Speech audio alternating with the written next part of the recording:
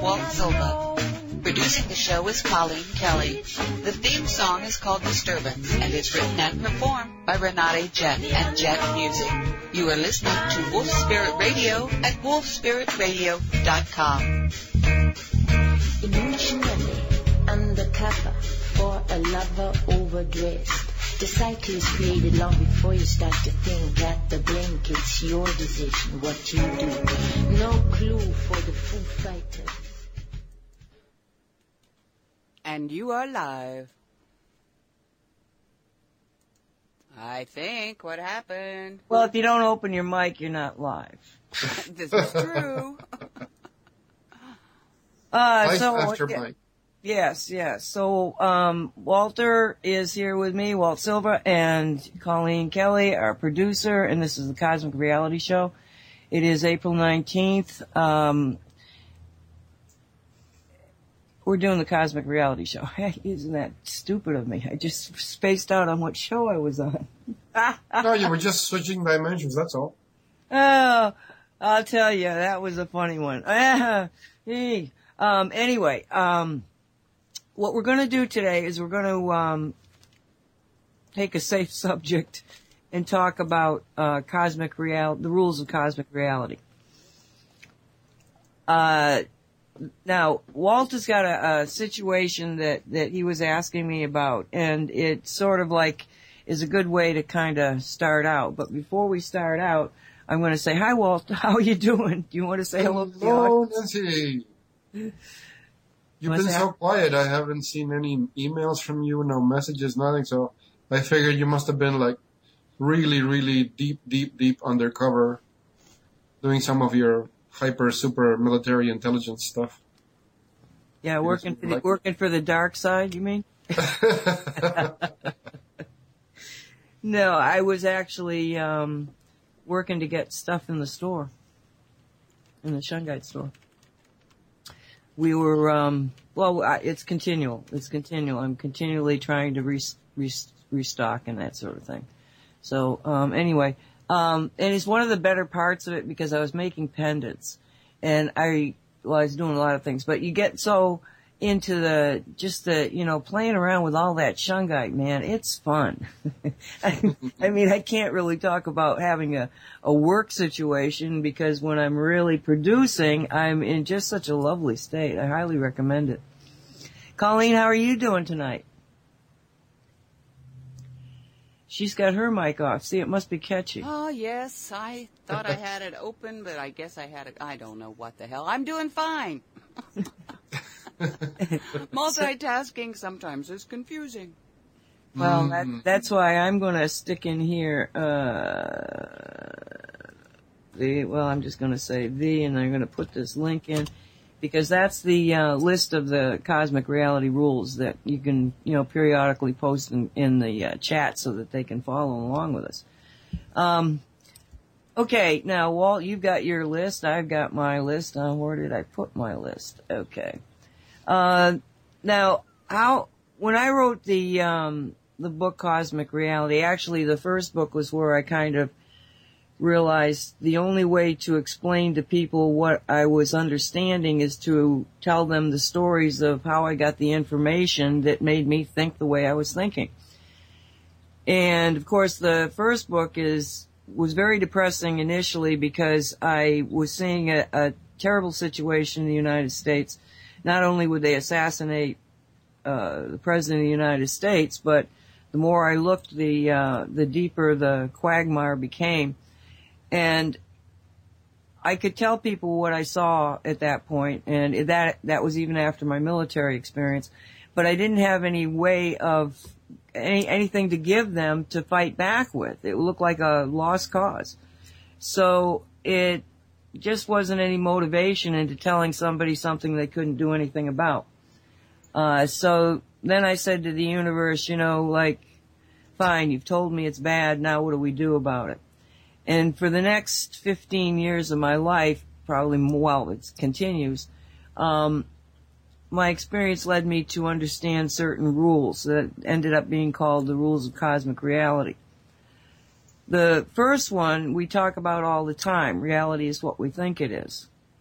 Now, that's where Walt's question comes in, sort of, because I don't want to get into, we talk about this in the other next two all the time. I don't really want to get into a heavy conversation of that because there's actually 16 of them, and those are the ones that I wrote about, and never mind the other 5 or so that we have since we started this radio show. But, Walt, explain the situation about the oil and the question you asked me, please. Can you? Sure. Well, the information comes from a person's private message to Nancy and myself. The person had a personal journey. I can only equate it to something like a shamanic journey. She was given a great volume of information from the person's father, who, unbeknownst to her, in the years that he was alive, he was essentially working for the cabal, and he was abundantly informed of the dealings of the secret governments, or let's say the non-public government, with off-planet concerns. Let's say that. So one of the pieces of information, I want to make reference to something you've said in other shows. I don't mean to interrupt myself on the flow of what I'm saying. It's just many of the people in the audience follow your show regularly, so they must have heard you. You've told the story more than once of the situation that you had years ago when you had to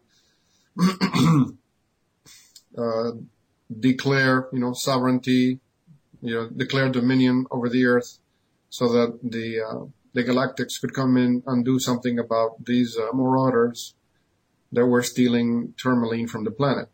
If I remember your story correctly, tourmaline had a male energy, yet Gaia needed it, and these guys were mining it and taking it off planet without anyone's apparent permission, and they needed at least one human who would claim dominion, and that let, I guess, the galactic police come in and deal with these folks so that this unapproved mining concern could be stopped. Well, along those lines, part of the volume of information that came to us is revealing that the chemistry, the makeup of the oil that gets drilled and extracted from deep ocean wells is radically different from the oil that's extracted over land, over the continent. And this particular type of oil contains a substance that the person who witnessed this describes it as flecks of gold.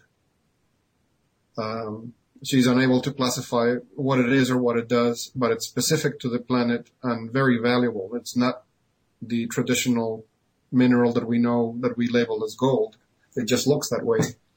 Well, they extract this oil, they process it, they filter out this particular component, and it gets shipped off planet. So this is happening without the knowledge of the majority of humanity. So I asked Nancy, is there something that you could do along the lines of what you did with tourmaline? Can we declare dominion of the earth in the name of humanity and have this stopped? And I said, the humans that have agreed to have this happen, would that get in the way? And you were of the opinion that yes, because there is human involvement and there's human agreement to this happening.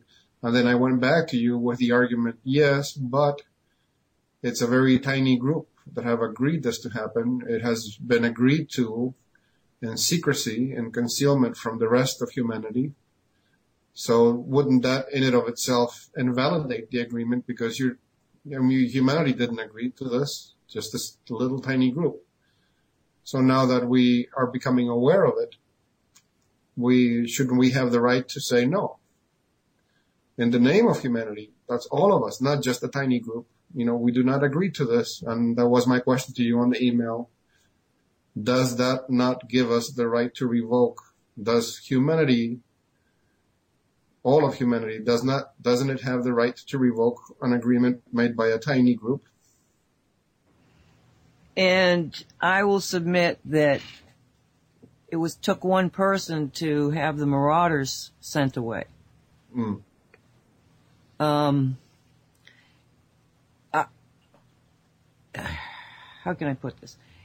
If, first off, the decision, interestingly enough, is never really a human being's. It's Gaia's. If we went to Gaia and said, Gaia, look we're really not happy with this situation, and she agreed with us, then we could do it. If she said, well, those people over there, they think that they're right, and I'm not going to decide, then we have no decision. If she's willing to let this happen on her watch without saying, no, it's not going to happen, and of course, if she was going to do that, she would need witnesses. So the very fact that you are questioning it, wondering, can this be stopped? And should it be stopped? I would assume is prompting by Gaia to look at it. The fact that we got the message to begin with is another look at. Mm-hmm. Take a look at this. Now, in part, we're talking about the concept of reality. If we wanted to say, okay, in our reality, you're not going to do this, done deal. But every time we have to go back into that old reality to adjust something, that's really not anything that we should be mucking around with unless we're asked. Unless we're asked by either Gaia, or in the case of the old King blowout, it was somebody right there at the disaster, Linda. So, I don't know, does that make sense? Well, no, it does make sense because, look at the thing that we spoke about openly on the show. I didn't ask to be taken to see that cube in that lucid dream. It happened, and I was there with those two people.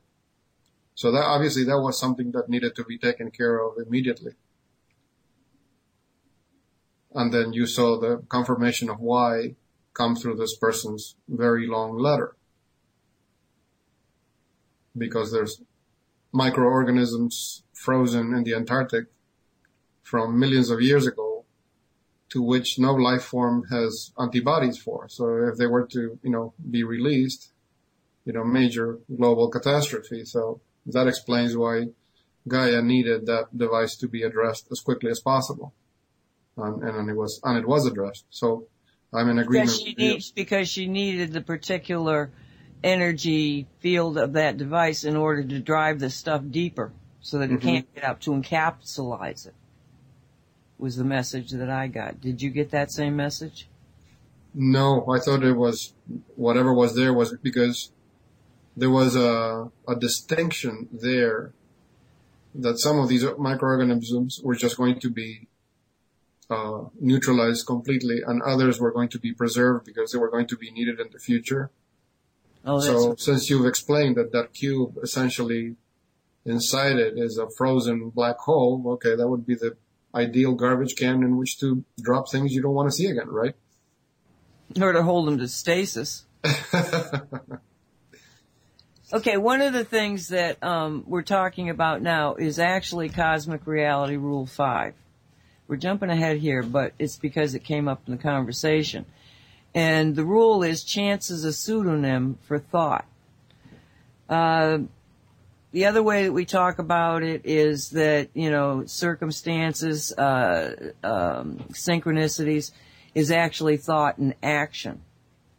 So that's why I said to you that, when something starts to come into your mind, or you start to see something you've never seen before, or you see repetitive things of things you did see before but had dismissed, it's usually some thought that's behind, it's always a thought that's behind it, and it's usually something in your own head or something in spirit that is trying to guide you to look at something. So, let's see what happens next regarding that particular mission. Because again, it's like it every time. Well, I think that you'll agree with me is that when you get hijacked, or all of a sudden I have to go someplace in a remote kind of concept, there always seems to be some time element to it, even though I don't believe time exists. Mm-hmm. You know, and it's like, you got to do it right now. Well, that's not time at all. It's position.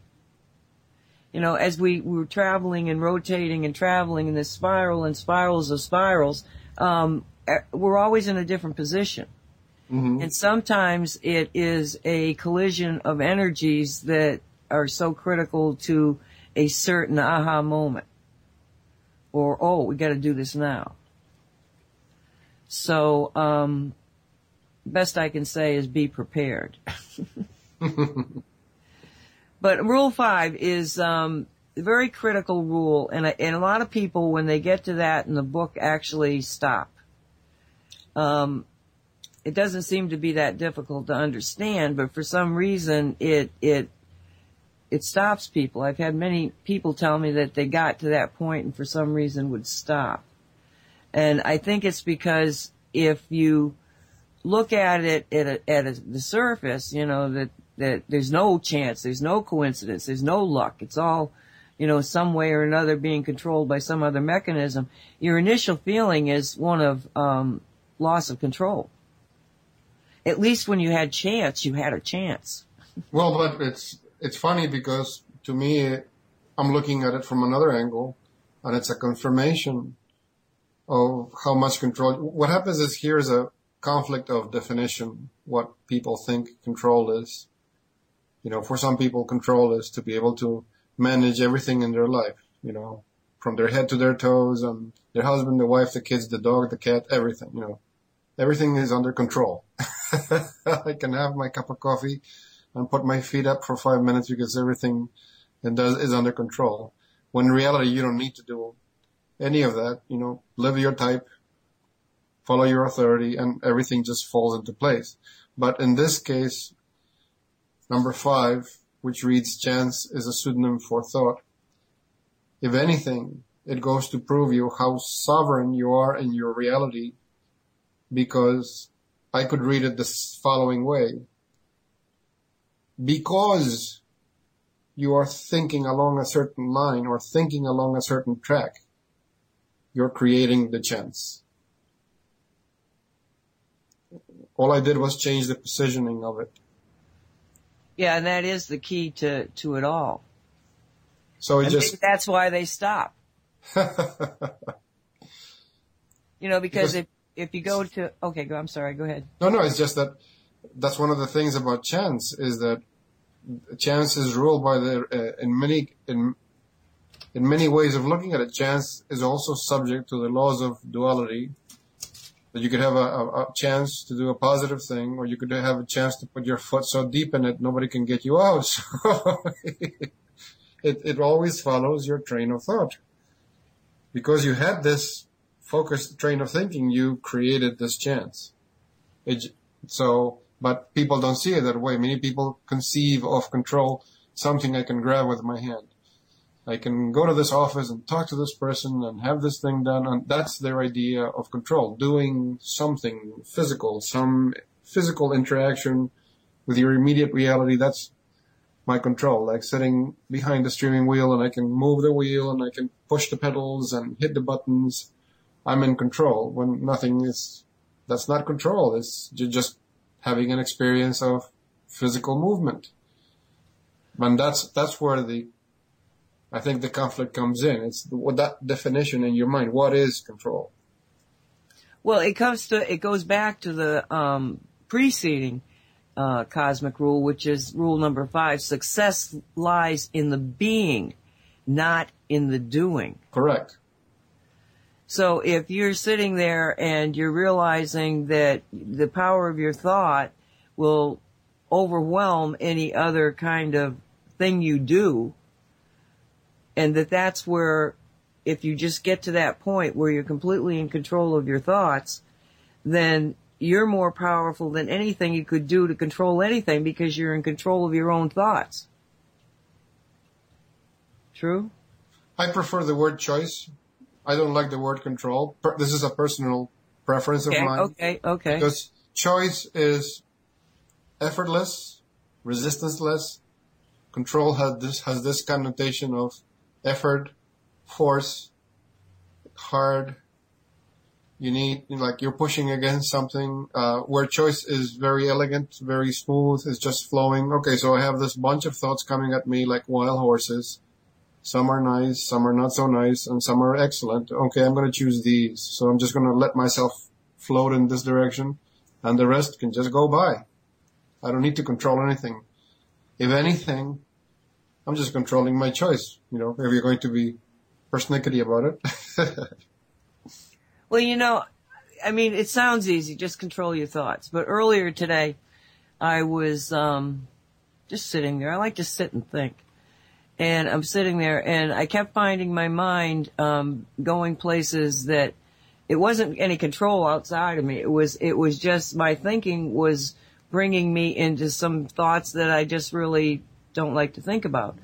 And it was because I think it was really teaching, because it was doing it more often than, I don't go through the day with all these lottie-dottie thoughts in my head. I try to keep it full of positive thinking, but when you're just doing something and all of a sudden something reminds you of something that you don't like to think about, but you're already into it, I have to counteract it. I'm not continually into a perfect state of thinking. I'm continually fighting to get into a perfect state of thinking.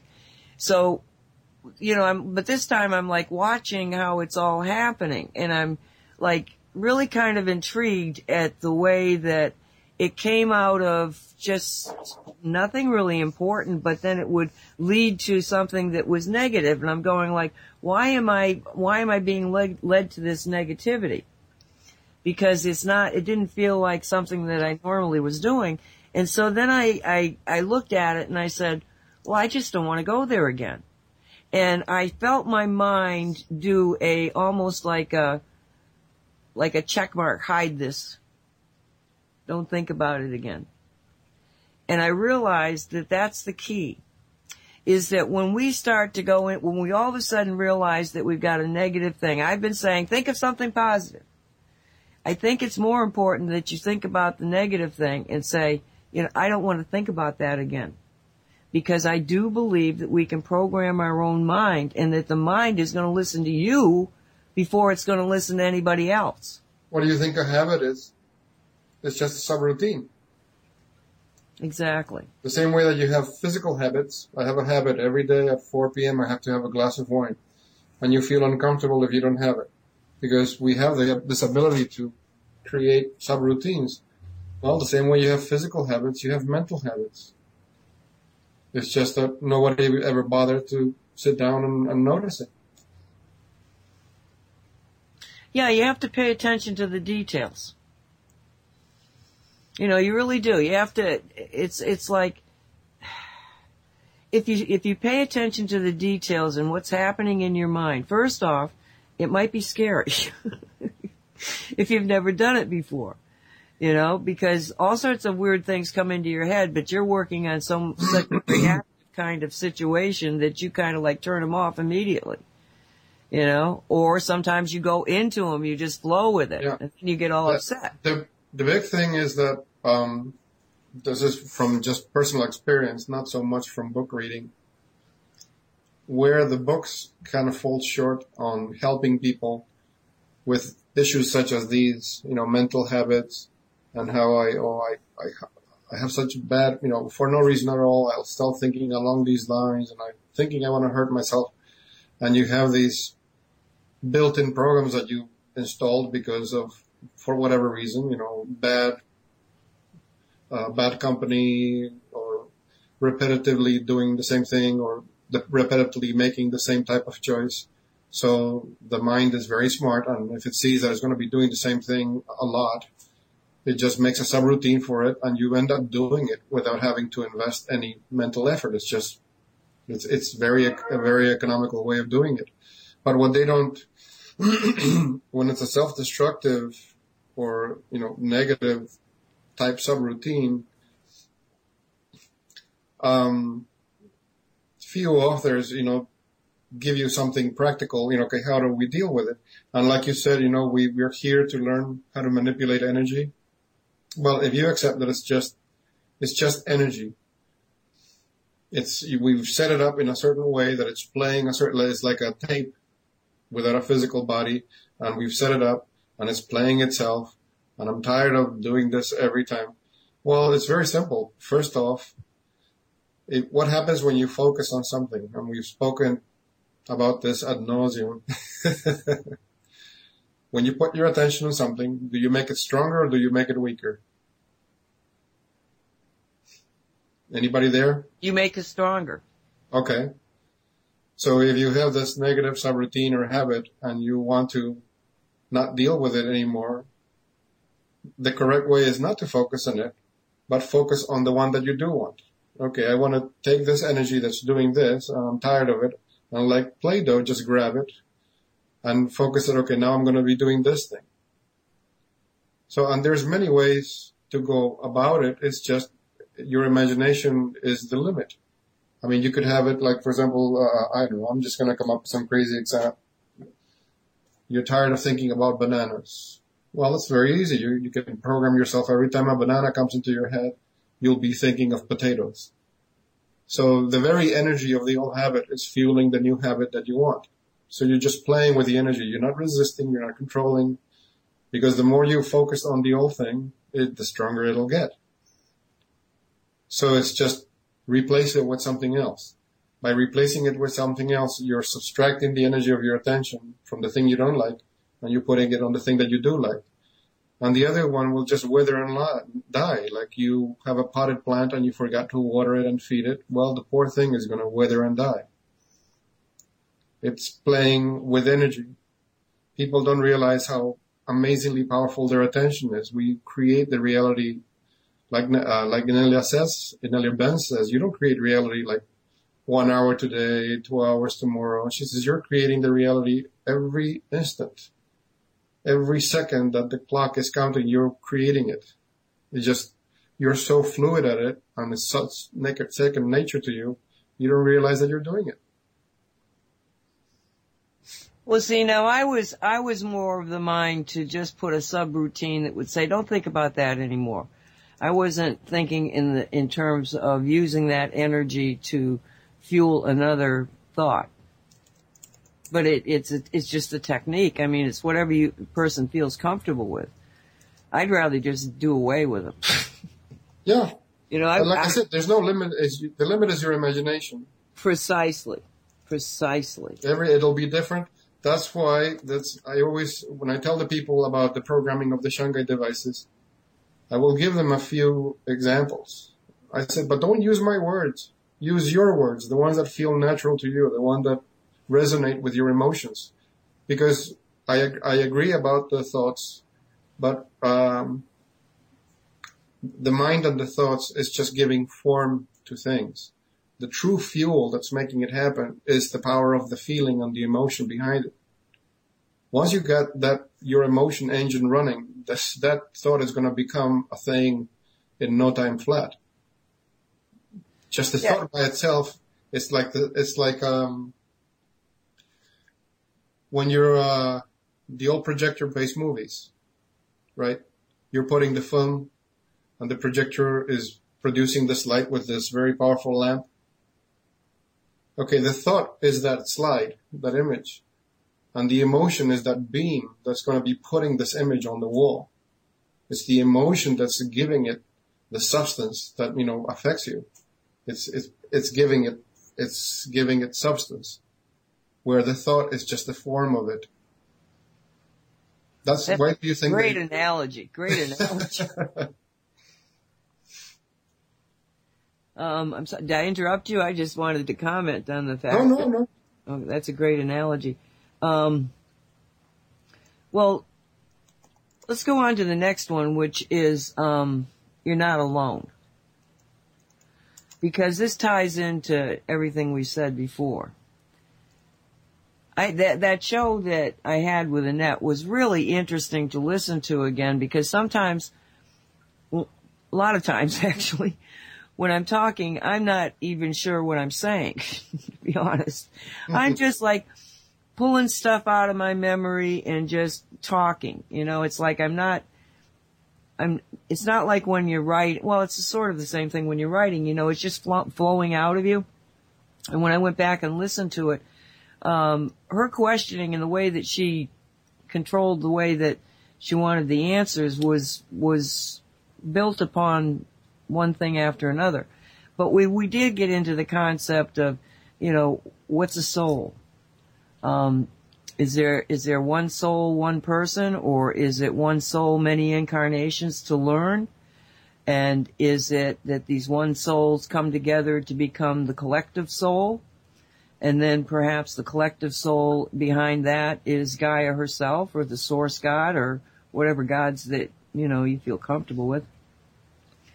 And that's part of the concept of you are not alone. This is, you are not the only person in the universe. There are many, many other versions of yourself. Are you just a human being? Are you a soul that inhabits a human being? Are you a spirit that has many souls? I mean, it can get very complex. Then there's the concept of, okay, are there ETs out there that can help you? Is it your own self from the future that might be helping you out? Is there jinn that might be helping you out, and watchers? I mean, there is so many different concepts of. I should also say I should also say the angels. I forgot the angels. Thank you. It's the concept that there are many different versions of spirit that might be out there to guide us. And then, of course, we've got the 3D concept that you've pointed out to us, Walt, of the lower self, or the animal self, that is a type of electromagnetic entity in and of itself that also sort of like has the blueprint for the physical body. But where's that coming from? Is there one soul that is projecting all these humans, and then some of these humans, which are very animalistic, so to speak, higher form, yes, maybe, and then some of them are being also, that you get a higher soul, you get the soul coming in. For all we know, there's humans and there's human beings. There may be humans out there that are not soul connected. I don't know. But I do know that you're never alone. And if you don't believe me, why are you listening to Wolf Spirit Radio? You're here.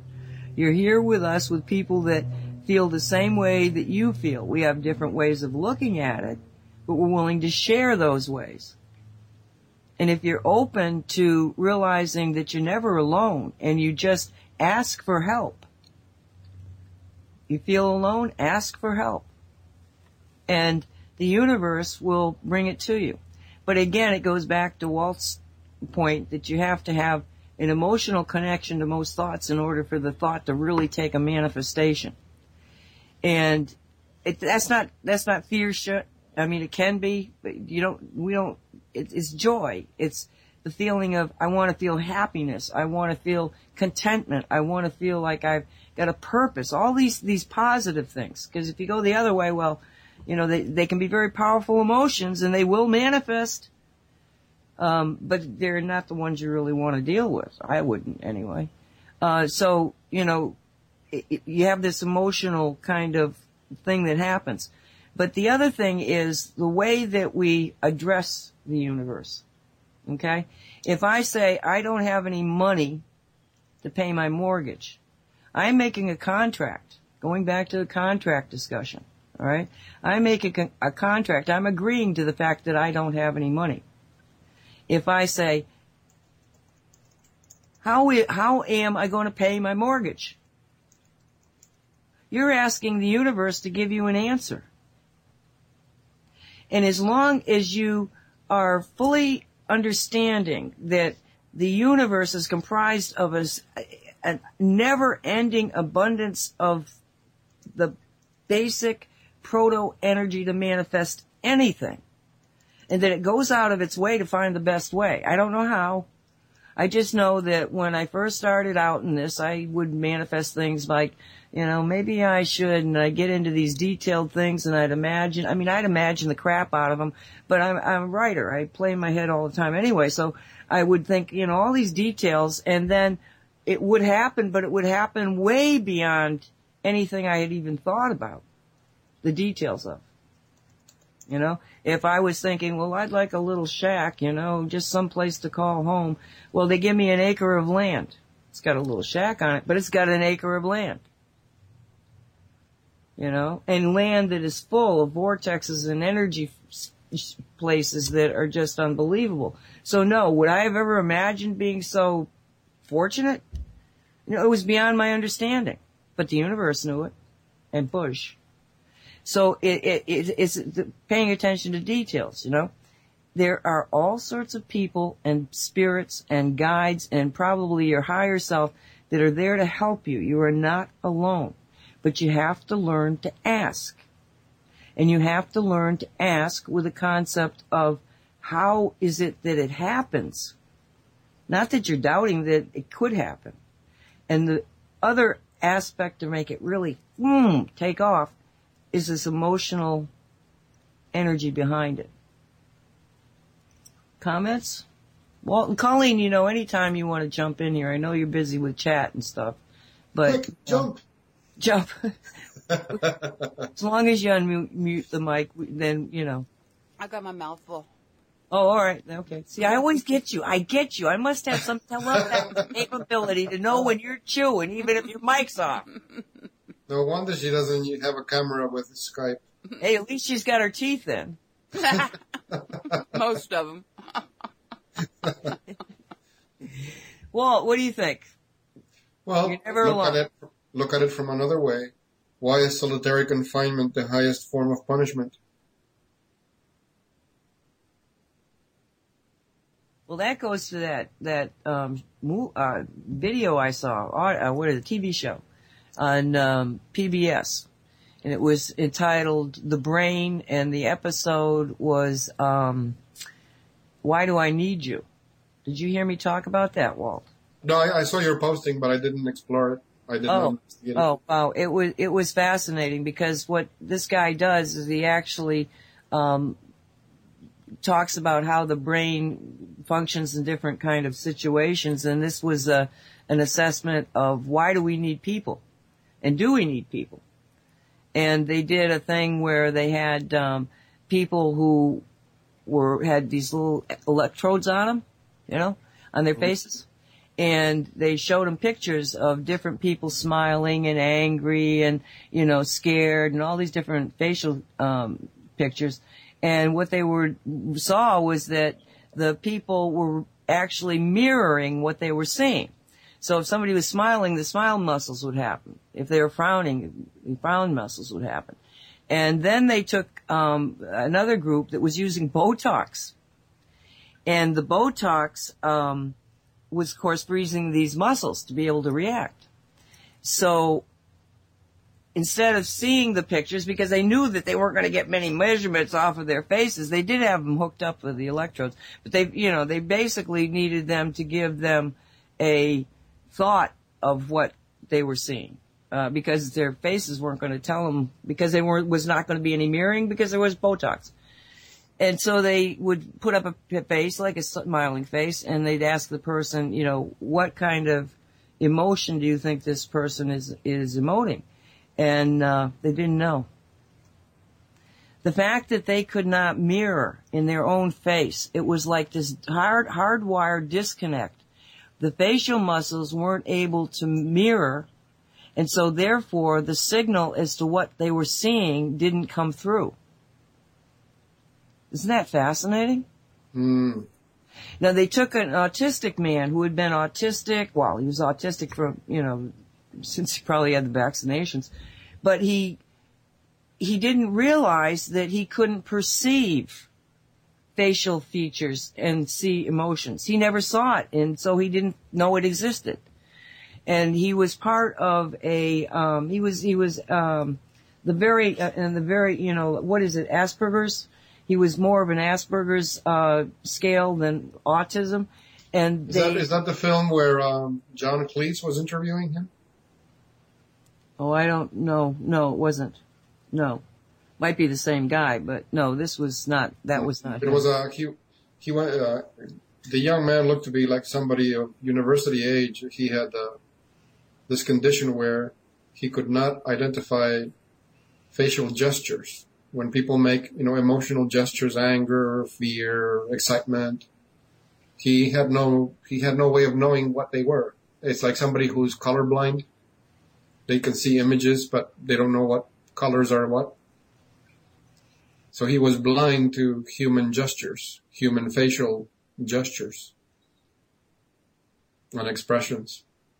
Well, this is the same thing that was happening to this man, but when when he was talking, he looked like he might be in his early 50s. When this actually happened wasn't made clear to me, or I didn't see it. But what happened was that they were doing some experiments with putting a magnetic charge in different sections of the brain, just from the outside. It wasn't intrusive at all. But they were, giving it a shot of magnetism, much like an MRI type of thing, but, in specific areas of the brain. And seeing if something, first off, taking pictures. Okay, we just hit it with magnetism here. What's happening to the brain? And different places would light up, how they can look at the brain that way now. And so this man got, I don't know exactly where, but it was very specific in the frontal lobe. And after that, he went home and he was like, all of a sudden he was seeing all these faces and all this expression. And so he called back and told the doctor about this, and they were all, I wonder what that was about, but they expected it to go away, and it never did. So somehow or another, this magnetic field linked up whatever was missing in his brain, and now he could again see for the first time, see facial expressions. And he said it opened up an entirely different world to him. But they also did one, part of it was on that young lady who had been there was two other guys with her, and they had gone from what they thought they were in Iraq and ended up in Iran, and were arrested, and she was 11 months in solitary confinement. And that was really kind of agonizing listening to her. And what she said was that in the first, I don't remember exactly the time frame she said, but she said, I would pace just like a lion trapped in a cage. And she said, after a bit, I stopped pacing and I started to remember everything I could remember. And she says, you really don't realize how little is in your brain until you try to remember it all. And she said that, memories are not in the brain anyway. True. But it was very sad to see her telling her story, because you could see she was not even right yet. She's still a lot of real heaviness about her. So yeah, the fact that most people can't exist in a solitary confinement thing with no interaction of anything, was brought up. And then they brought up, well, if you have this incredible need for different people, how is it that we can turn around and not look at genocide? And he delved into that too. It's a PBS program. It's called The Brain. And the episode, I think, was 5. Why do I need you?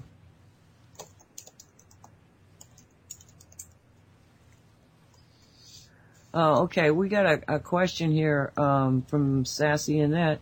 So when you talk about sending something to the universe is not so much an entity, but a conglomerate of energies. I have to agree with that, yes. Would you, Walt?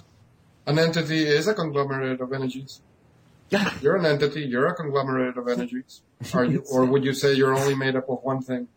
No, good point. Yeah. So yes, two of us said yes. Colleen? Seating?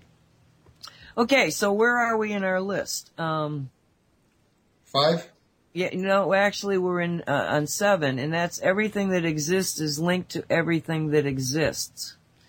And this is a very comfortable concept for Native Americans because of the concept of the web. That we're all linked on this web, and anything that happens, just like I don't know how many people have ever watched a spider's web. This explains, number 7 explains why karma works at all.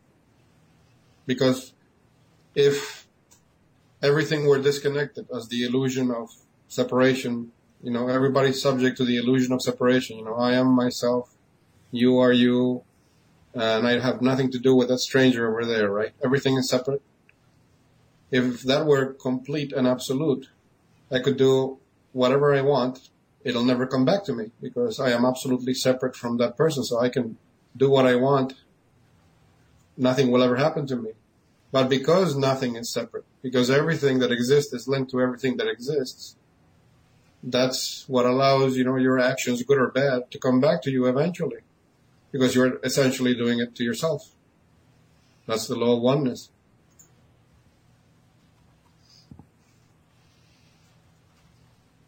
Yes. I think that's kind of obvious if you get to be old enough.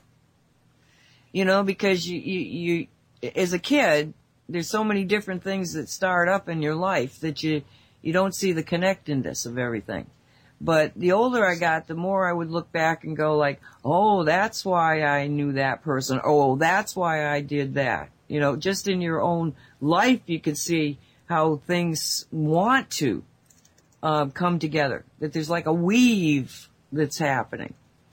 And it's a fundamental knowledge of everything that you do. When you're sitting there in a crowd, your very energy is affecting everybody in that crowd.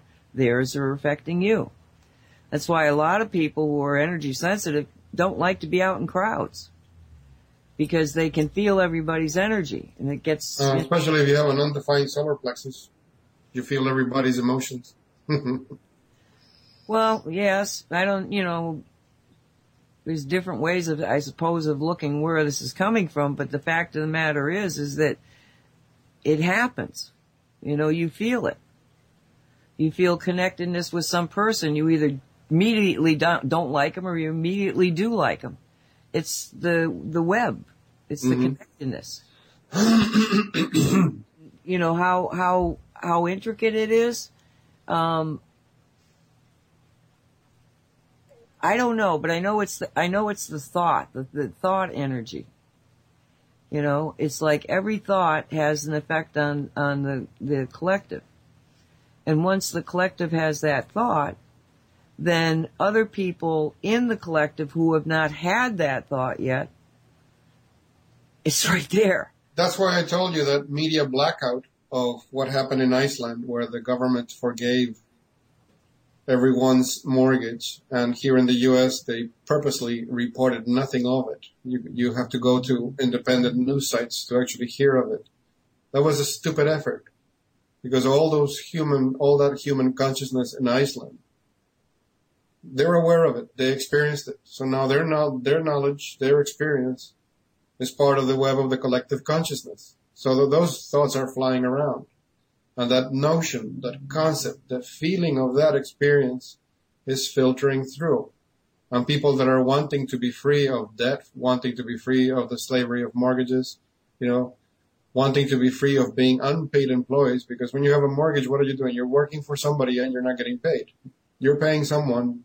You're working to pay someone, It's coming to them. They're getting that Icelandic experience is part of the human collective.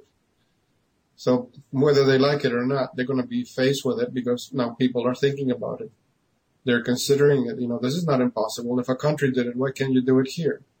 And they didn't die. Nothing collapsed. Everybody eats every day, and they go to school, and they drink water, and they get their clothes on.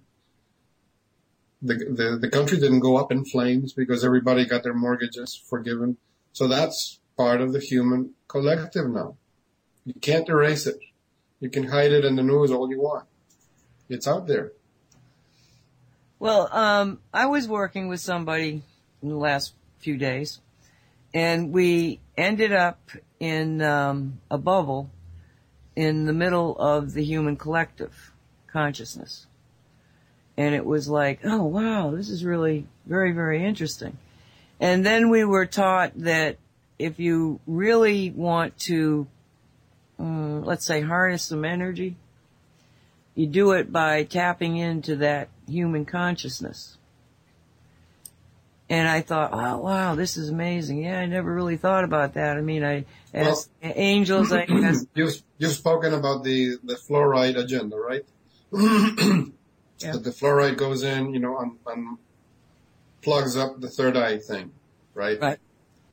So many people that understand things about metaphysical nature, the first thing that comes to mind is that, oh yeah, if you're plugging up my third eye, I can't use my third eye. That means I can't see the angels and the devas, and I can't see my guides. It's plugging up my third eye. You're not wrong, but that's only part of the story. The other part of the story is that the pineal gland, not so much that physical, the physical pineal gland, but that energy center that's sitting there, the pineal gland, that's like a universal internet. When you go there and you broadcast a thought, a concept, something through that point, everybody gets it instantly.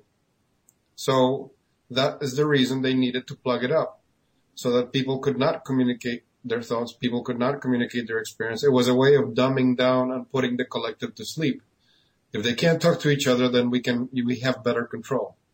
It's like somebody coming along, and if you have landlines in your neighborhood, someone coming along with a pair of pliers and snipping off all the wires. So no, you can't pick up the phone and call your neighbor anymore. That type of thing. Because if you go there, if you focus on that point in the center of your brain and broadcast a thought, an idea, a notion, even a feeling, everybody gets it. But, and I suspect that they get it, but when you're doing something that is very creative, like writing or doing art, or even doing the stuff that you're doing, which is art and more science, when you're into that head trip, we're really into a alpha signal, and I think the alpha signal wants to go through the portal of the pineal gland, the third eye. I think that's when I know I'm in a theta signal, I can feel that it's focused on that very center of my brain. It like wants to talk there. So even people who are, just doing creative things and nobody ever wants to see what I'm doing. When you're doing that, you're very powerful because you're connected to everybody. And when you go into a meditative state, same sort of situation. Your brain is set up at the theta level to connect with the super consciousness, the collective consciousness, if you will. Well, look at the invention of radio. Here in the West, history recognizes Marconi, the Italian scientist and inventor, with the creation of radio, right? That's the accepted history in the history books. Well, did you know that a few months before Marconi came out with his radio concept, in India, an independent scientist by the name of Jagadish Chandra Bose developed the radio. And he was doing, transmission experiments. Because both the consciousness, they were both tuned to the same notion in the universal collective. Because that's one of the things I know that, mystery schools and all that stuff, it's annoying you come across, groups still touting, secrets here and secrets there. But in the ancient times when this stuff could not be publicly known, and if you wanted to learn any of this, you had to join a mystery school. There is a place in the astral plane, because you've done your remote viewing, and the astral plane is divided in densities. It's not just one big flat thing. There is a place in the astral plane. It's called the Hall of Inventions. And if you get to go there, it's so humongous and gigantic. It would take years just to take a look at a tenth of it. It's like a giant museum, and all you see is endless lines of stuff that's going to be invented. And that's why many of these scientists, like, perfect example, Edison, every time he had an issue, something he couldn't figure out, he would take a nap in his office and he would ask not to be disturbed. And then he would come back and he would have the answer. That's all he did. He just visited the hall. I love Edison. He said that I didn't fail at making the electric light bulb 99 times. I found out how it didn't work 99 times. You know, and that to me is the reason for all of this. You know, we're just going through these incarnations and we're building up our repertoire of experiences and hopefully knowledge, hopefully a bunch of aha moments. And, just to finish kind of the story about the collective. So, I'm thinking, oh, good. I got this really good place to, you know, kind of like you tap into it and you go, hey guys, you know, what about this? Why don't we try this out? You know, and hopefully you're actually working with that collective and all those individual bubbles making up that collective to, at the thought level, actually influence in a much greater way our own realities. You know, and so I'm pretty proud of myself. Oh, I did this. So I start telling Stephanie Dietz about it. And she goes, okay. And I said, well, you know, don't you think this is exciting? She said, that's what we're doing. I said, what do you mean that's what you're doing? Yeah, me and my group, we figured out that was where the power was. And so we just kind of like tap into the collective when we do anything. And I'm going like, wow, the young guys have got it before the old guys. You know, and there's just so many indications of it. I do write in the book about it. When I decided to start using Be Safe because it made a lot more sense than Be Careful. And pretty soon, you know, I'm hearing other people say Be Safe, and now you mostly hear Be Safe or some form of that versus Be Careful. The other being that, you know, I get this Gaia word in my mind, and at the time it was used, but not very often, very infrequently, and now that's, you know, you hear it all the time. And if you just pay attention to what's trending, you're really connecting to what's happening in the collective. When I first started writing about cosmic reality is what you think reality is, you know, there wasn't anybody talking about that. Now, it wasn't that it wasn't being thought of. You know, I mean, the quantum physicists knew this. This isn't something that I made up like the Be Safe example. This is something that was already known in the quantum realm. Very well known, very well understood. But the vast majority of people had not been able to integrate it into their patterns of thinking, their patterns of reality, until recently. And so now, I mean, if you're asleep, you might not understand it, but if you're half awake, you certainly do, in one form or another. So, okay, we're like 2 minutes from the top of the hour. Party break. Yeah, shall we take a break now, and then we'll come back, and I hope they did post that in the link to the list, because the next one is there are a finite number of souls. And that's where it gets kind of like interesting. Where did you get that from? Well, we're going to talk about it. Oh, cool. I'm trying to remember. I better get in touch with one of my other personas, the one who keeps track of this stuff. Yep. So, Colleen, are you there, and do you have something to play? I am here, and I do have something to play. We're back. Oops. We're back. Walt, we have another question from Annette, and she's directing it at you. Can you read it? Hold on. Let me adjust my volume here. Okay. You need your volume to adjust so you can see it? Every time you play music, it sounds incredibly saturated on this end, so I have to bring the volume down almost to nothing because it sounds like my speakers want to explode, but I guess it must be on my end because when I ask you, you say everything sounds normal on your end. Yeah, it all shows great on my side. The volumes are about the same and everything. It's just the music. I get it, too. You're not the only one. Dolly says so, too, and I don't know how to adjust it unless it's All that matters is it going over all right. That's to all. take down my butt volume. Just so long as the people aren't hurt. Yeah.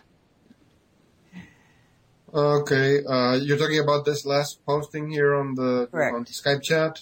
Correct. Could I ask Annette to reformulate the question? In 2 minutes. I'll type it in the chat. Okay. And that would... Walt's saying that she should come on air and ask. Sure, if she wants to do that, that's fine with me. We're talking about I think that's easier instead of typing. That way she can ask whatever she wants to ask. If she can set herself up that quick. What, she's not on Skype? Oh, I don't know. Maybe. Maybe not.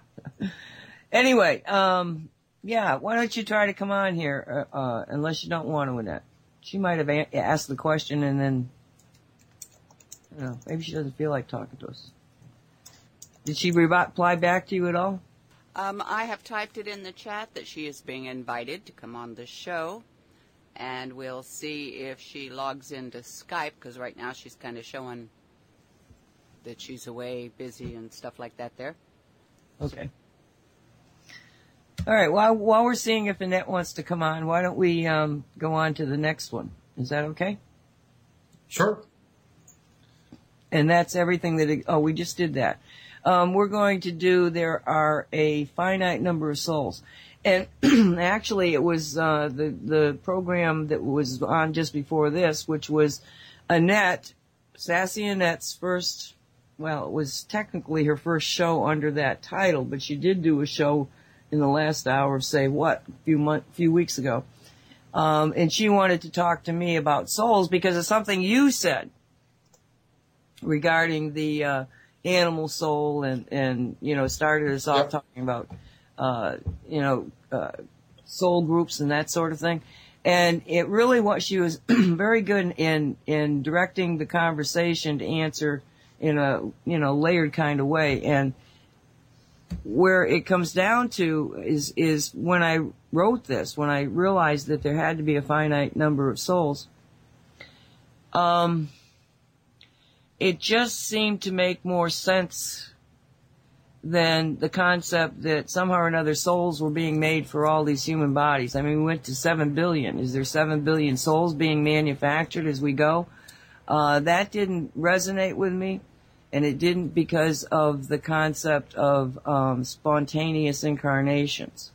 And that was an experience... No, you mean simultaneous. Simultaneous. What did I say? Spontaneous. Oh, no, simultaneous incarnations, because that was... came about because of a connection I made of being inside, having a memory of being inside John Kennedy's body as he was assassinated. And it, occurred to me that this could have been some massive ability to do telepathy, in that I somehow was able to read his mind, but that's not what it felt like at all.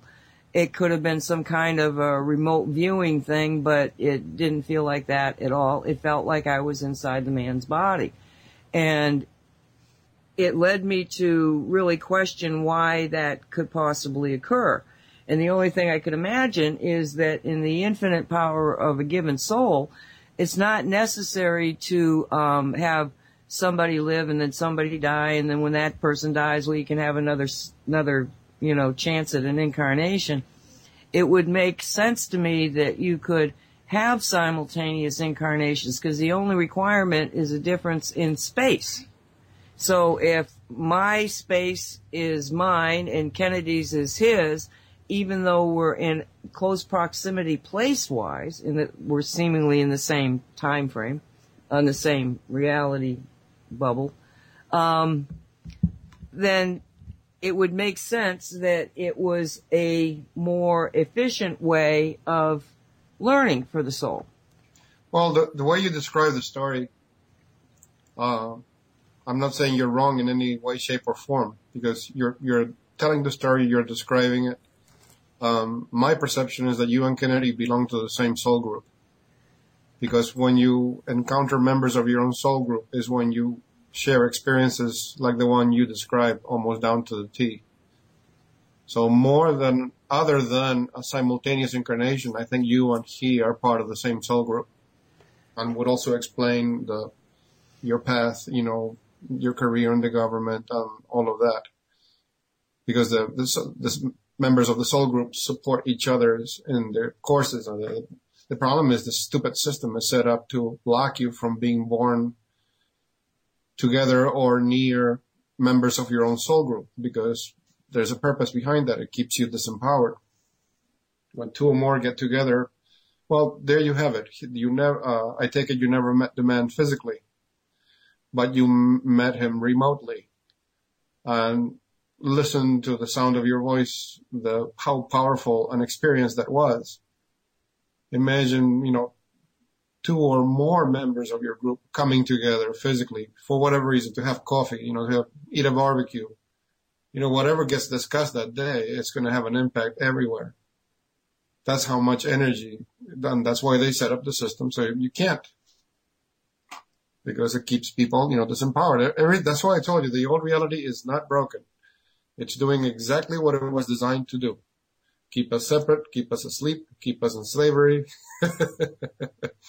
It's a well-oiled machine. We just have to cut the fuel source and just make our new reality. Annette has joined us. She did get up on Skype. Hi, Annette. How are you doing tonight? I'm doing pretty good. How you guys doing? Very Hello. good. That's a nice window you got there. It's a nice window. Yeah, on your picture.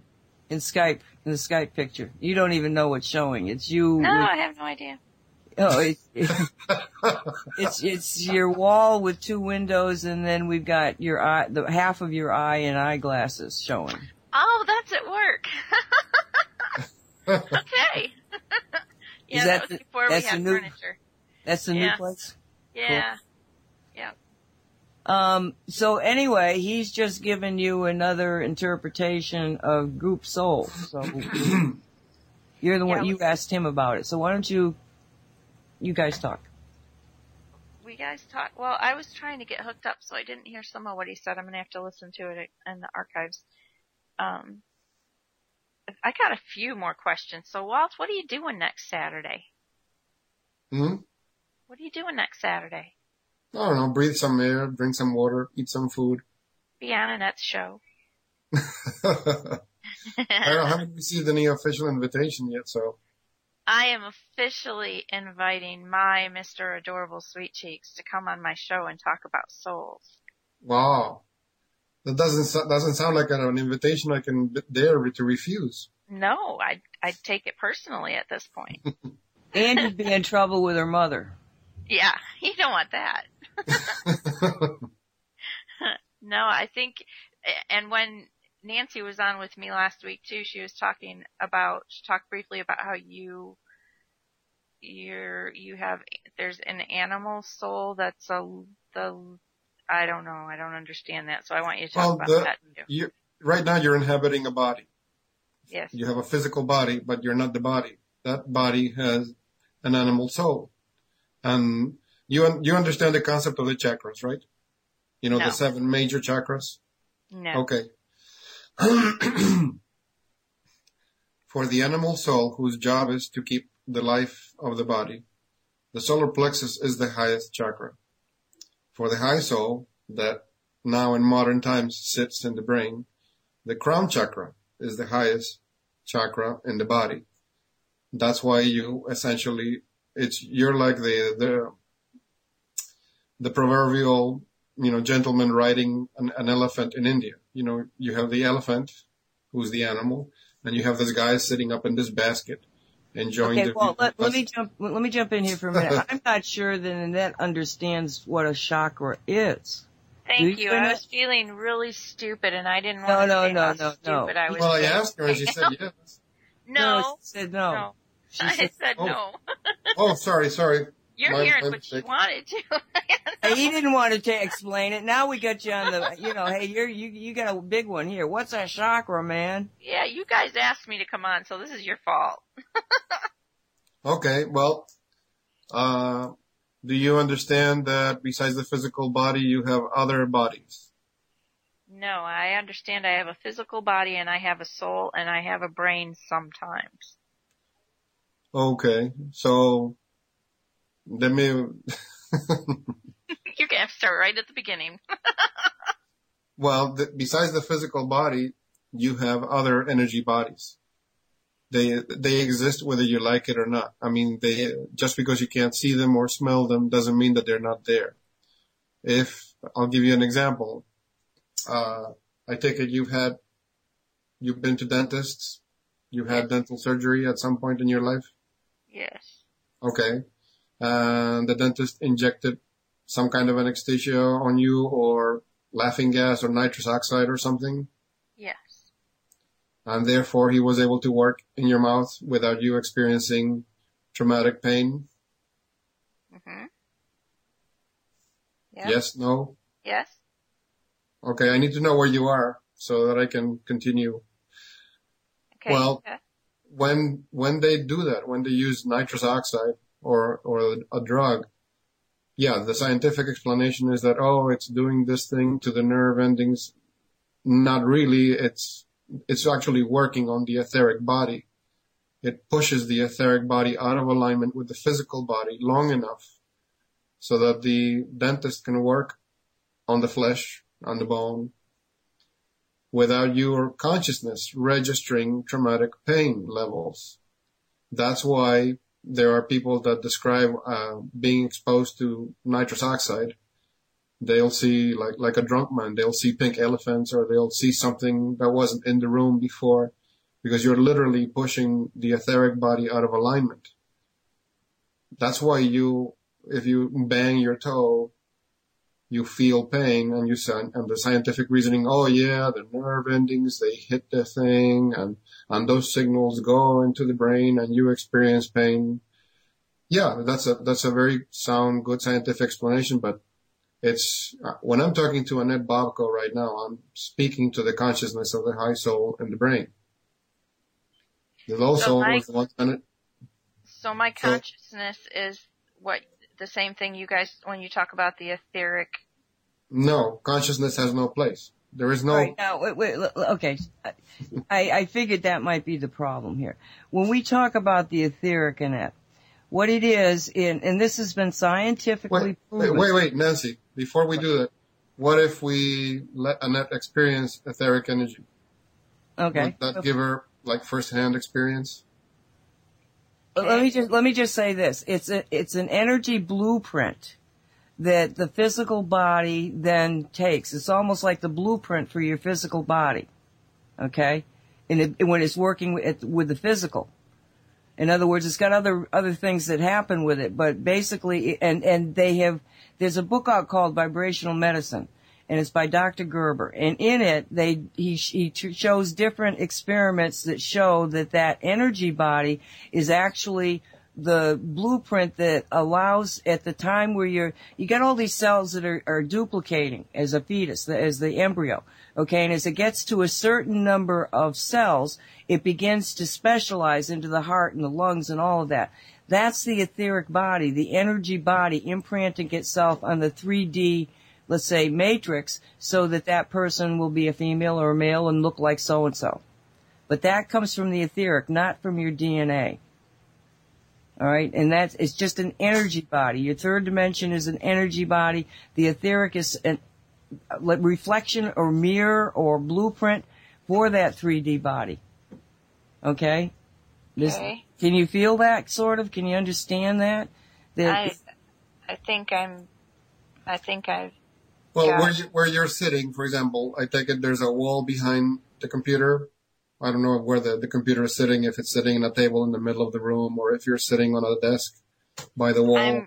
I'm on my comfy chair, so my computer is facing the living room. It's a laptop. I'm on a laptop. Okay, is there a wall in front of you at some distance, I take it? Yes. Okay. Bring up one of your hands, whichever hand, left hand, right hand. Okay. And just bring up the hand in front of your face, a foot away from your face, with the palm facing you, and splay your fingers so they're all separate. Okay. And your eyes, relax your eyes, but focus on the wall. Don't pay attention to your hand. And very slowly, you're going to move your hand up and down so that your fingers are blocking the line of sight. So you don't have to touch your face. Just keep it at a distance, I don't know, maybe 10 inches away from your face, so that as you move the hand up and down, the fingers cut across the line of vision. And just pay attention to the feeling in your fingers. And notice what you feel every time the finger cuts across the line of vision.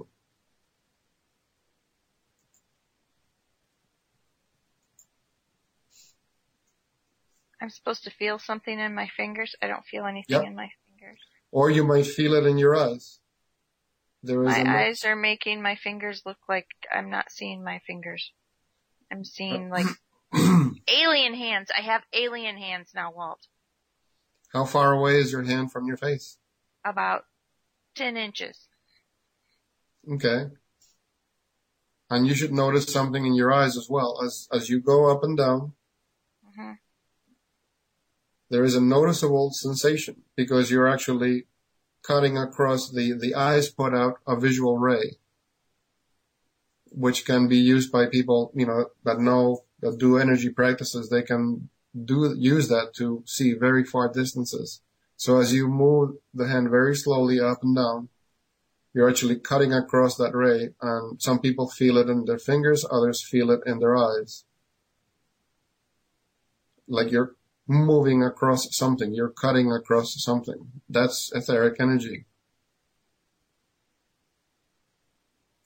Okay, I must be tired. Well, it might come to you, and Walt will go on Saturday and, see if you ever feel it. Yeah, I'll practice. Well, I'm going to try and practice meditating and not thinking about other things. Okay, remember, praying is talking to God, and meditating is listening to God. I know, I hear you say that all the time in my head when I'm trying to meditate, and I can't stop thinking about the 50 things I have to do at work. I can't hear anything.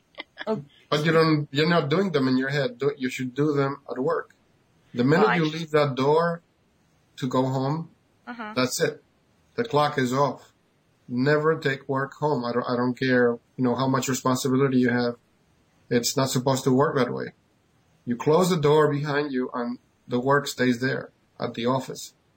I've had this conversation before. I had a co-worker who collapsed and got taken into the hospital. They thought he had a major heart attack. He wasn't. He had tachycardia because he was never at home. Even though his body was at work at home, in his head he was working 24/7. And this is a man with a wife and 2 little kids. And I said to him, "Are you insane? What is your wife and your kids going to do if you die for this corporation?" And they use people and throw them away like matchsticks. Yeah. So he had to train himself. You walk through the door, you're at work. You go out the door, you're out the door. You have to go back to being yourself. Otherwise, I don't care if they give you a 20% raise, it's not worth it. It's not enough money to pay for your life. Oh, I agree. And I do better. I don't actually do the work when I get home. I just think about it right now. It's stages. I'm working on stages. My theory is if there's something that needs done, but I can't do anything about it right now, why am I bothering thinking about it? Exactly. No matter how much thought I would give something, when I would finally get to execute it, it was always something I hadn't thought of anyway. Correct, because you cannot grasp the infinite permutations and combinations of the universe. It doesn't matter what a quick thinker you are or how much stuff you know, you will never grasp the infinite variety of the universe. It's like chaos theory. The most unpredictable thing will happen, and all your plans, went out the window. Okay, so the etheric is the blueprint. It's what... That's why you have brothers and sisters of the same parent that actually look very different. Genetics plays a little bit of a role, but the rest of it is that, when a person dies and they go and they incarnate, they carry across physical attributes from their previous life, depending on how much energy was concentrated in that life. And you can see that in photos of documented cases of reincarnation. You see the present person, has a strong resemblance to the old person, old black and white photos from the 1800s. In fact, there's a book out called The Return of the Revolutionaries, and the man who wrote it is actually the reincarnation of Adams. And you look at the man's face now, and you see a portrait of Adams, and it's incredible, the resemblance. And in the book, he says that because of what's happening with the country now, all these souls that were part of the revolutionary movement, which failed, the revolutionary movement failed. The U.S. never became an independent country because the U.S. Treasury was being controlled by the Bank of England. That's why Lincoln tried to shut down the Treasury, failed. Jefferson tried to shut down the Treasury, failed. So this country became a financial colony of England. Why do you think the IRS collects our money and it goes to England and then it goes to the Vatican? Because the revolution failed. And that's why the revolutionaries are coming back. And in the book, he documents not only himself, but others that are out there in the field and are actually, people coming back because the fight isn't over yet. Sorry, I really went off track there. I found it fascinating. So who's George Washington? I had never purchased the book. I guess I should look for it on Amazon and buy it. Eric is the one who constantly speaks of it because it's a very powerful argument for reincarnation. Well, not only that, but I mean, if you research reincarnation, you're going to be stunned at how much information is really available. Not only do you, my mom had 10 kids, and I was in college and I was learning about, environment versus genetics. And I'm, talking to her and telling her this, that. And she looked at me and she said, neither of those things are what's happening. And I said, what do you mean? She said, look you all come from the same genetics. Your father and I have had all you children. You all live in exactly the same environment. She said, but within a week of your birth, I could tell what your personality would be. That she knew that the personality, who this person was there from the get-go. It had nothing to do with environment, and it had nothing to do with genetics. Now that's a woman's experience of having 10 kids. Yeah. Yeah, that's why so many people find it difficult. You don't understand, I have these two kids, they're the same age, they have the same upbringing, the same education. One goes south, the other one goes west, and there's no, those souls incarnated with some kind of agenda or some stuff. And not only that, but people carry wounds. Yeah. From past lifetimes. They'll actually have wounds in the same place, a problem in the same place.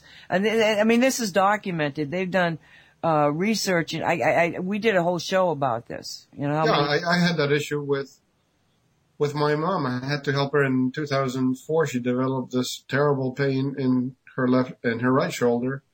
It would respond to nothing, no kind of therapy, painkillers, nothing. It would not react to any traditional therapy or even alternative therapy.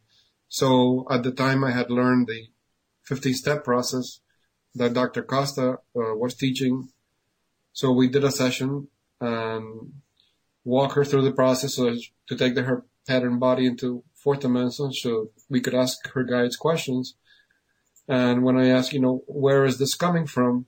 She started describing a scene in the back of a house in France sometime in the 1500s, and she saw this girl drawing water from a well, and she noticed that the girl's right arm and shoulder were all bandaged. She had gotten into an accident.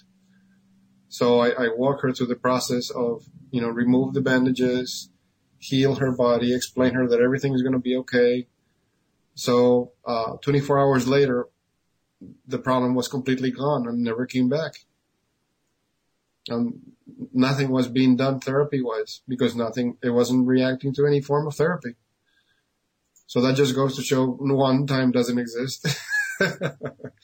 And for your cosmic reality rule, everything is connected to everything else.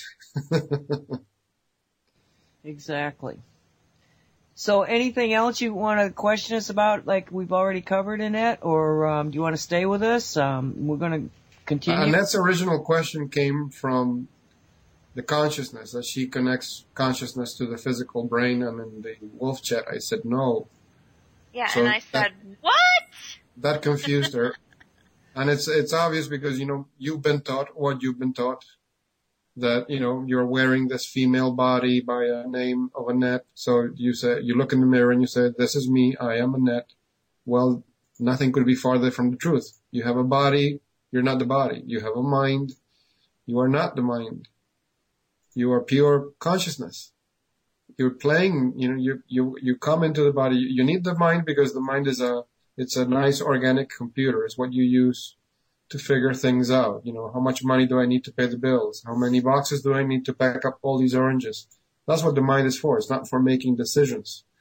And thanks to Eric, when he first introduced me to the 15-step process, it was an amazing experience. It's impossible to share with someone with words because you can't put it in words.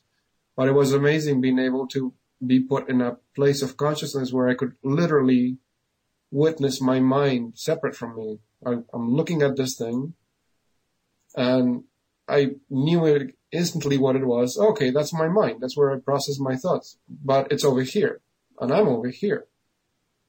So that's why human design teaches people how to use their true inner authorities and to get away from the mind. The mind it's a very useful organic machine, but it's a tool. The same way you use your hands, the same way you use your legs.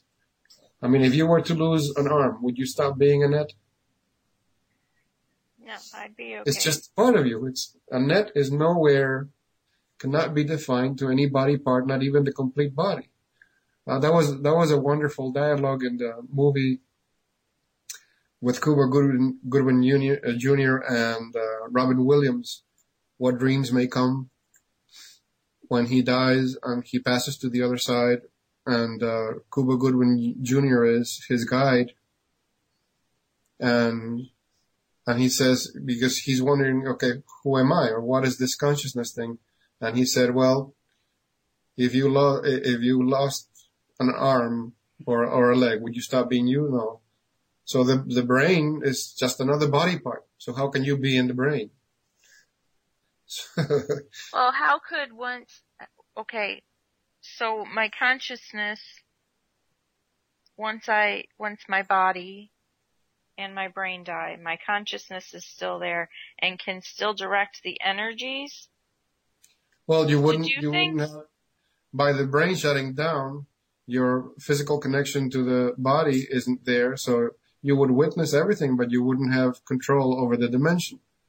Because your body is, for example, if you were a space woman and they send you on a mission to the moon to collect some rocks, can you get out of your ship and just walk around on the moon like nothing, just wearing your sweater and your sneakers? No, you can't. You need a spacesuit, right? Uh-huh. So that your form won't perish in that extreme environment. That's your body. That's your spacesuit that you're using to interface with this world. That's why many people refer to it as a meat suit, like Andrew Bartzis. He says that's why all the aliens want this meat suit, because it has all the DNA codes to travel anywhere in the universe, whereas some civilizations don't have that, and they cannot travel anywhere they want. They can only travel to a certain percentage of the universe. This is your spacesuit. This is what you're using to interact with this dimension, to touch the walls, to pick up the cup of coffee, to take a shower. This is what you're using. When you go to sleep and your five senses begin to shut down, I take it you dream. I don't know. Some people tell me that, I don't know. I wake up in the morning. I don't know if I've dreamt. I don't know if you're one of those people. No, I love my dreams. I remember many. Okay. Well, your body wasn't there, but you were there. Okay. Otherwise, well, Mom wants me to ask a question. How do you want me to ask that? Why do I see there's in all of people there's like 5 groups of people, and the people in each group they all look alike. Okay, Mom says she sees like 5 groups of people, and the people in all of those groups look alike. What is it that you're describing? She's wanting to know why all of the people in these 5 different groups all look the same. I don't know what the hell she's talking about, but that's what she wanted me to ask you. Is it happening right now? Is she seeing people? Are you seeing dead people? Are you seeing them right now? In people in general. So you see 5 different groups of people? In all the peoples in the world, Yeah. I see like they all fit into 5 patterns. One of the 5? Yes. Okay. So it sounds like she's describing human types. There's only 4, and one of those 4 has a subdivision. So that would make 5. So it looks like she's looking at human design groups.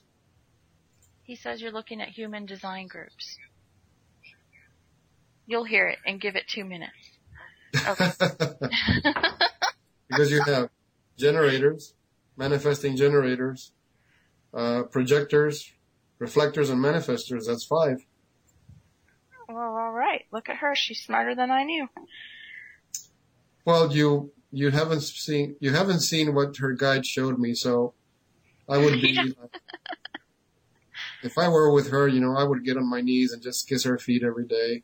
Oh, good Lord, don't even say that. Now she's going to want more and more and more. Oh, come on.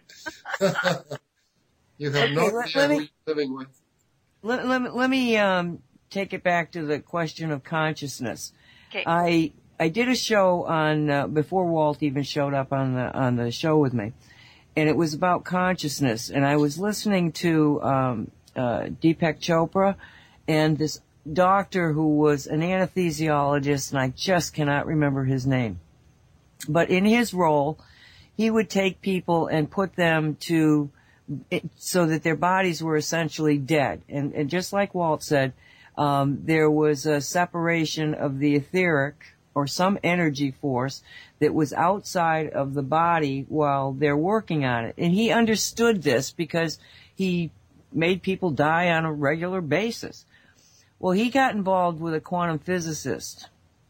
And between the two of them, they came up with what I consider probably the most accurate rendition of how consciousness comes about and where it resides.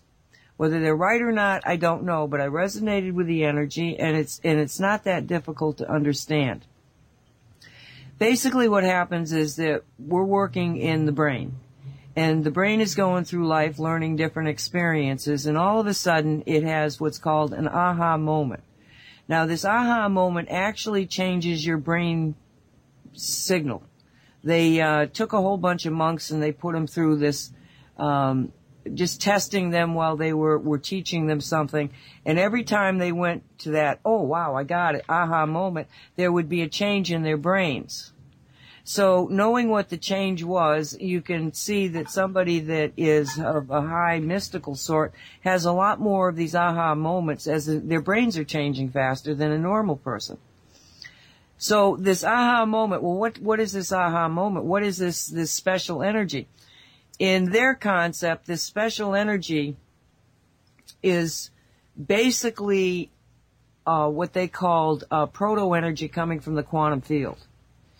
And that it is a instant and place and space of complete understanding. It's like a subroutine, if you will, a sub-program. Now, that particular energy field, they somehow, and I don't know how they did it, but this is the quantum physicist with a neurological kind of guy getting together and figuring this out, decided that this information was being contained within the microtubulars within the basic cells. All the cells have these microtubulars that are actually like the skeletal foundation for the cell itself. And somehow or another, they decided that it was like a miniature computer, and they had put this thing through all sorts of tests and whatever. But that's where they felt that the energy, this new this proto energy from the quantum comes in and then is registered in this particular computer, because it is so, it's almost like on the edge of 3D and something else. In my opinion, the etheric energy. Okay? Now, what happened, he said, that was that because this energy was created in an aha way by an individual, the energy itself had a signature of that person. So all of these aha moments, all of these little thoughts are by quantum attraction, okay, the quantum entanglement concept, are all pulled together as one consciousness associated with whoever signed it. You know, it would be me in my case, you in your case.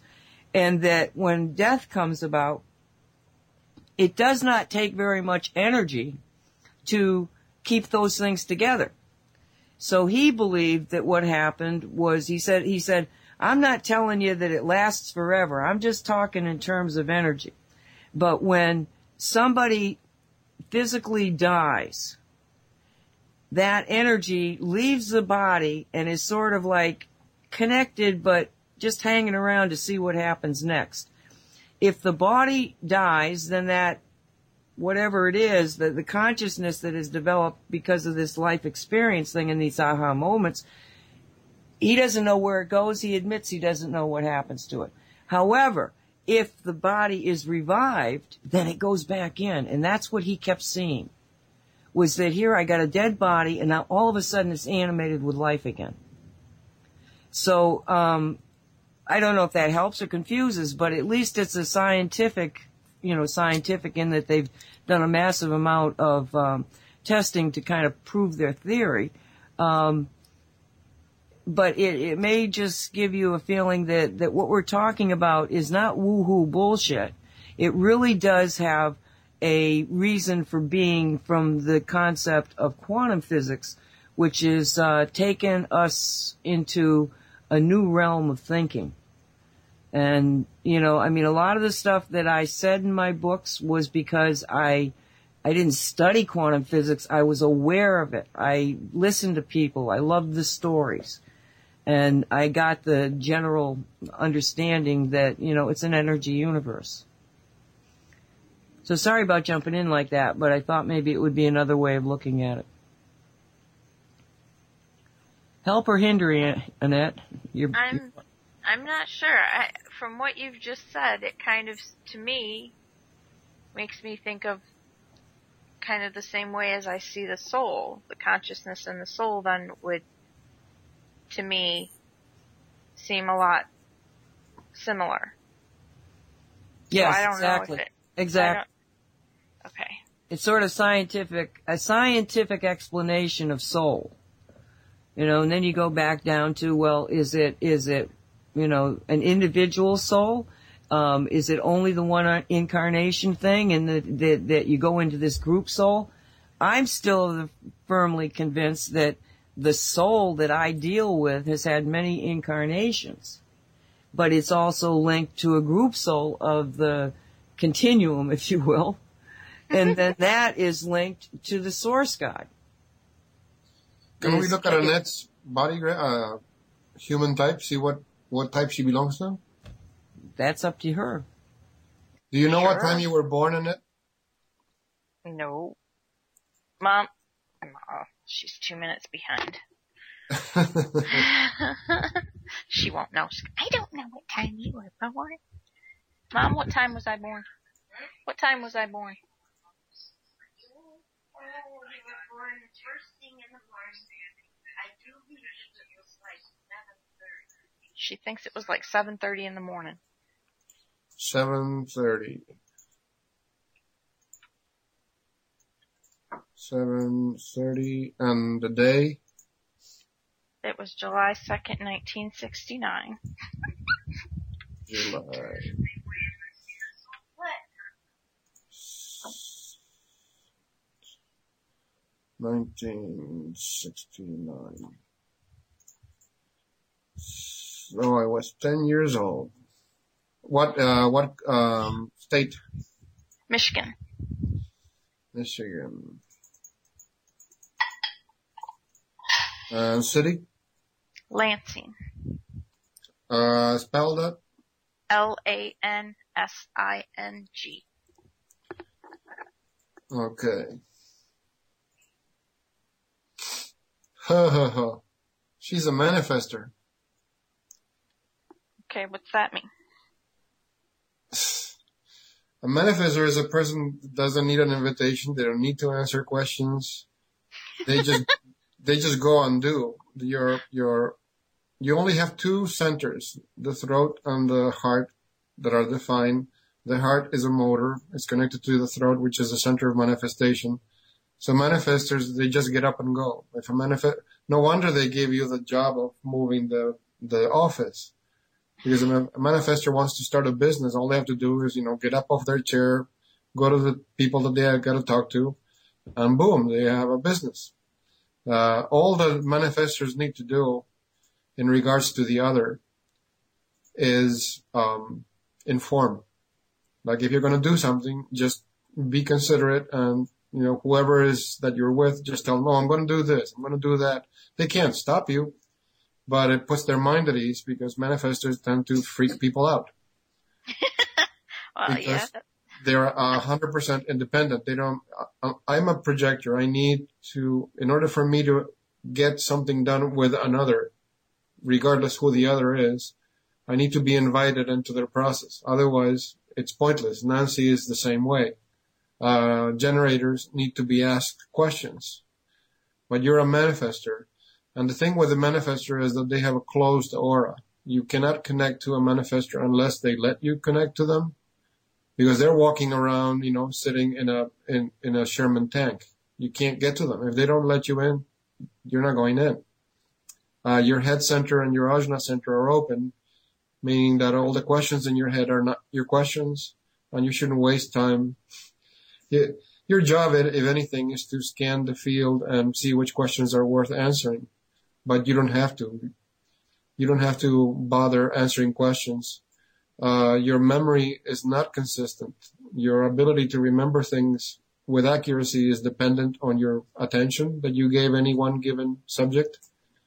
So you should not be swearing on your memory like, "Oh, I swear that it's this thing." Chances are you're wrong. Wow, that's so true, because I don't remember. There's so much of my life that I don't remember. You have an open G center, and this is one of those you should keep an eye out. The open G center. The G center has to do with love and your course through life. And people with an open G center, they have to mind where they are at all times. If you're in the wrong place, you're surrounded by the wrong people. Like if you're going to have a business meeting and you're going to meet at a pizzeria with somebody and you're going to discuss some plan, if that pizzeria is wrong for you, then cancel the meeting and schedule someplace else.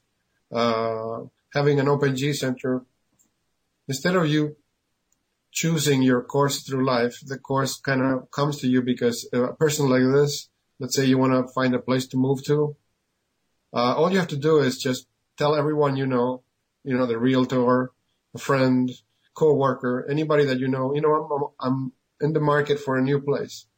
And just sit back and wait. They're going to come to you. And they're going to, okay, I found this place. Oh, did you check this place? And they'll bring you the information. You have an open solar plexus, which means that you get to feel 200% of other people's emotions. So this type of person is the type of person that is always avoiding confrontation and truth because it feels really uncomfortable. This is the person that in a restaurant setting, if they bring you an improperly made meal, you'll just pay the bill and leave, as opposed to having it sent back to the kitchen to make again. So, knowing this, the beauty of it is that once you learn how you function correctly, you don't have to be subject to this stuff. It's the nuts of mind. The mind doesn't know how your body works. So it gets into the business of trying to manage the body, and it throws a wrench in the works. And once you're shown how you work, you don't have to worry about it. Like your sacral center is open. What does that mean? It means that you can't work 12-hour shifts. You work, but you need your rest. You have to rest as much as you work, because otherwise you're going to crash and burn. So the problem with people with an open sacral center, like us projectors, me and Nancy, we spend so much time around generators. You feel their generator energy, and you feel that you can work 10 hours without even going to the bathroom, but it's not true. Just because you're feeling their energy, that doesn't mean that it's accessible for you to use. And, it kind of makes you a work slave. And you can get a little bit addicted to like food, because that's what one of the things that is regulated by the center. Your splenic center is open, which means your intuition is not reliable. It'll be dependent on time and other factors. But because the spleen is open, how can I explain this? When a center is open, there's 9 centers in the body. When a center is open, it's like a radar station, constantly scanning and picking up stuff. So when the spleen is open like that, when somebody approaches you, you're able to scan their physical state. Are they healthy?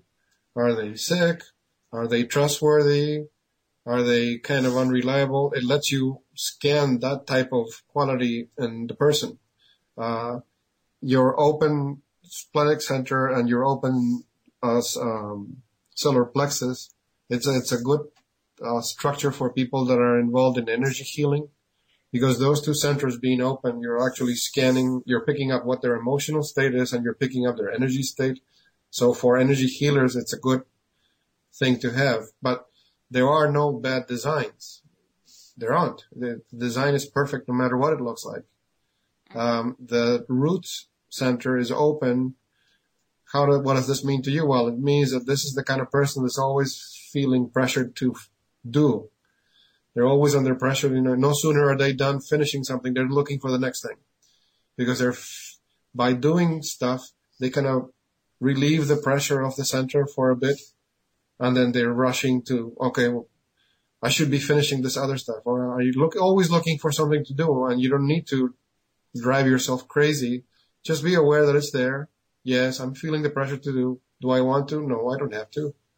And just be aware of how the vehicle functions. Well, I'm here having a need to act here, or whatever. Oh, okay. Because we're running out of time, and sorry. No, it's okay. But there's a question from Magis111 saying, "What about seeing faces, hundreds, constantly as you're going to sleep?" Personally, I can't imagine that that's much fun, and so I would stop it. I would say, I'm not going to do this, because regardless of where it's coming from, it would be very bothersome to me, and I'm assuming if you're asking the question that it is to you too. So I would just put in a sub-program and say, stop that. Or, how, you can also do, how was it that I was able to stop that? But it's you putting up a thought in your own programming that says, I don't want to hear that anymore. That's what I'd recommend. What do you think, Walt? Yeah, it sounds like I put a reply on the chat. It sounds like the person is seeing the other side before falling asleep.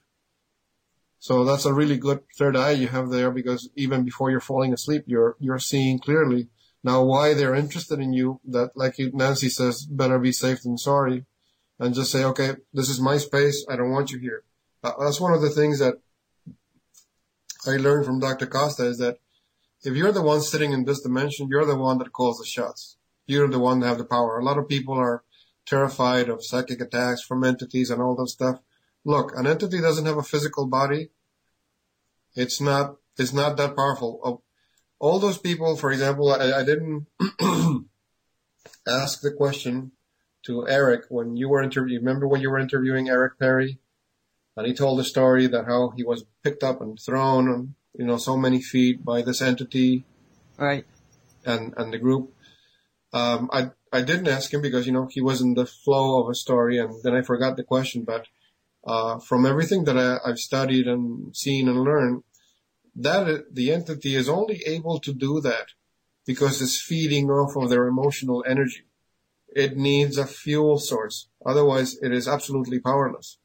But because the people are there and they're in a state of they're excited, or they might be anxious, or they're well, they had actually asked to be shown. and you're giving them permission, you're letting this entity into your energy, then you're the fuel, and they have the intention, so they can pick you up and throw you across the room. But that's, the human is, like you said before, you're making a contract. But if you're in this dimension, you're wearing this meat suit, you got the power, and you tell it, stop. Whoever you are, and I don't want to see you anymore, and you have no business being in my space. And I've got the power to stop the show, so. Take it away. We're coming to the top of the hour. You guys will have a great show on Saturday, and that's at 8 to 9, right? Yep. Eastern time. And before that is Say What with myself and Colleen, and before that is Dolly, and I'm not sure who she's got on. I'm sorry, Dolly, I don't know, but she always has a great show anyway. Tomorrow we're going to be doing Whitley, the ends of Whitley Strieber. And do you have anything planned, Walt? Have you got any shows I don't know about? Annette invited me for this Saturday. What time Saturday? 8 Eastern. Yep. Night or the morning? Don't be silly. What? I'm not going to get up on a Saturday morning. I got to sleep. I work too hard during the week. You just told me that. I crash when I'm done. Okay, so it's not at 8 in the morning then. Nope. No, it's 8 at night. Well, you're at 7 o'clock your time. Okay. That's what I'm trying to figure out. 7 o'clock your time. We thank everybody for being here. Right after the show is going to be a reading by Colleen. And what's after that? Say What from last week, I think. Right. Yeah. So we thank you all so very much for being here. This is Haggy Shack's production that is simulcast over Wolf Spirit Radio. My name is Nancy Hopkins. That's Walt Silva. Annette is with us, and she's going to just be one of the premier hostesses on this wonderful station. Isn't Annette the radio station mascot? It could be. Sassy Annette. Well, Annette, you know the old saying, it takes a village to raise a child? Well, Spirit is the village, and we're raising this child. Yeah, that's it. There you go. Yeah, when she said her age, I was a junior in college. So, we're just more mamas. You got a lot of mamas now, Annette. That's okay. I can always use more mamas.